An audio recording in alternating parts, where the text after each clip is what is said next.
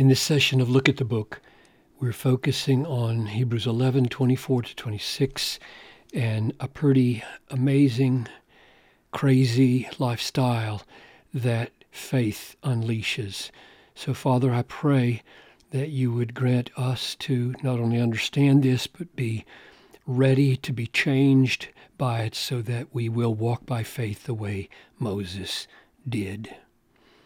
By faith, Moses, when he was grown up, refused to be called the son of Pharaoh's daughter, choosing rather to be mistreated with the people of God than to enjoy the fleeting pleasures of sin. He considered that the reproach of the Christ was greater wealth than the treasures of Egypt, for he was looking to the reward. So these three things Moses rejected. He refused to be called the son of Pharaoh's daughter. That would have meant grandson of Pharaoh, right? Privilege, power, fame, you name it. He's got it. And he refused it, choosing rather to be mistreated with the people of God than to enjoy. So he chose against enjoying the fleeting pleasures of sin. This word pleasures is used one other time in the New Testament and refers to eating and sex. So it's all the kinds of physical delights, enjoyments that he could have wanted, he could have had, and he chose not to have it.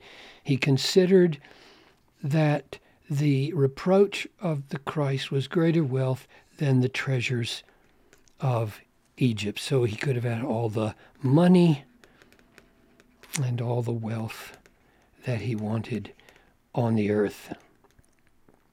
And he chose against it. Well, what did he positively choose for? By faith, Moses, when he was grown up, refused to be called the son of Pharaoh's daughter, choosing rather to be mistreated with the people of God than to enjoy the fleeting pleasures of sin. He considered the reproach of the Christ to be greater wealth than the treasures of Egypt, for he was looking to the reward. So these two things he chose, he embraced, he chose to be mistreated with the people of God.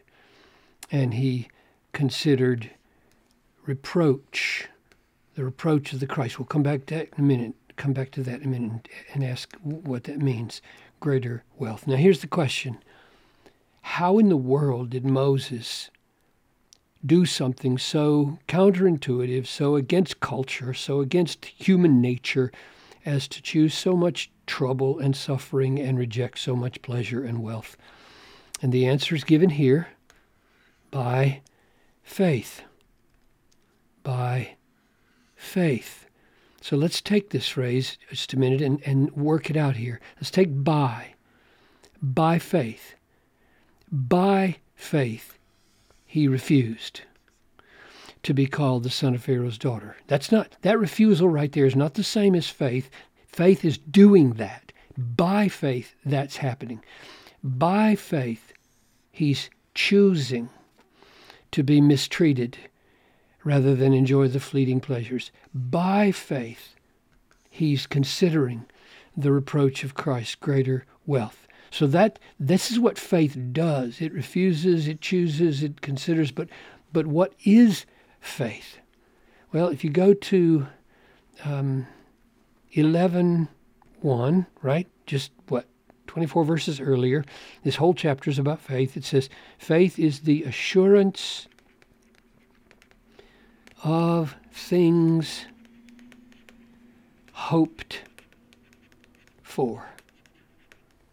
So the assurance of things hoped for. Or if you look at chapter 11, verse 6, it says that without faith we can't please God, for whoever would come to God must believe that he is, and that he is the rewarder.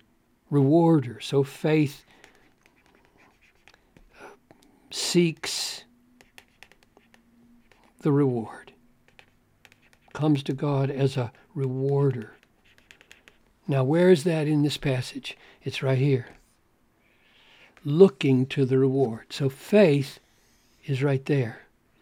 When you look to the reward that God promises, which is God himself and Christ himself and all that goes with them, and you embrace it and have assurance of it, and you hope in it, and it satisfies your soul, you are having faith. And thus faith conquers. This faith conquers the desire for privilege and power and fame. Faith conquers the craving for these delights that make us sin.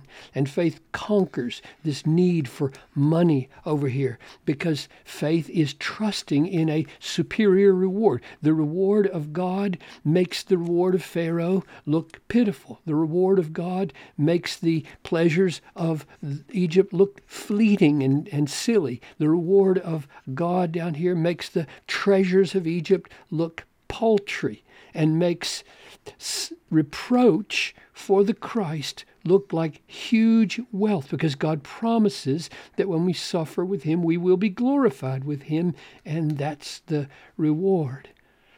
Now, one last thing. What is this reproach of Christ here? He calls it the reproach of Christ.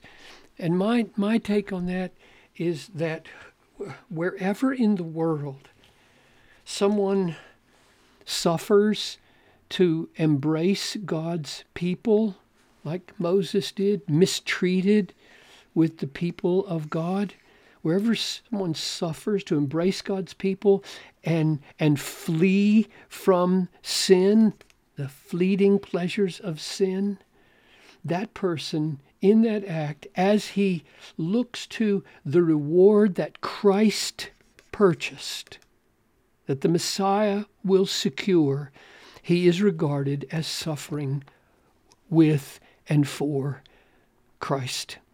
So this is a great call to us to live by faith. Living by faith means focusing our attention on the promises of God, and that means the reward that God offers to his children, his glory, his excellence, his beauty, his power. Everything that is good in this creation will be preserved, and everything that is evil will be done away with, and we will have him and all of his good gifts. And when you embrace that and it nullifies the pleasures of this world, you are walking by faith.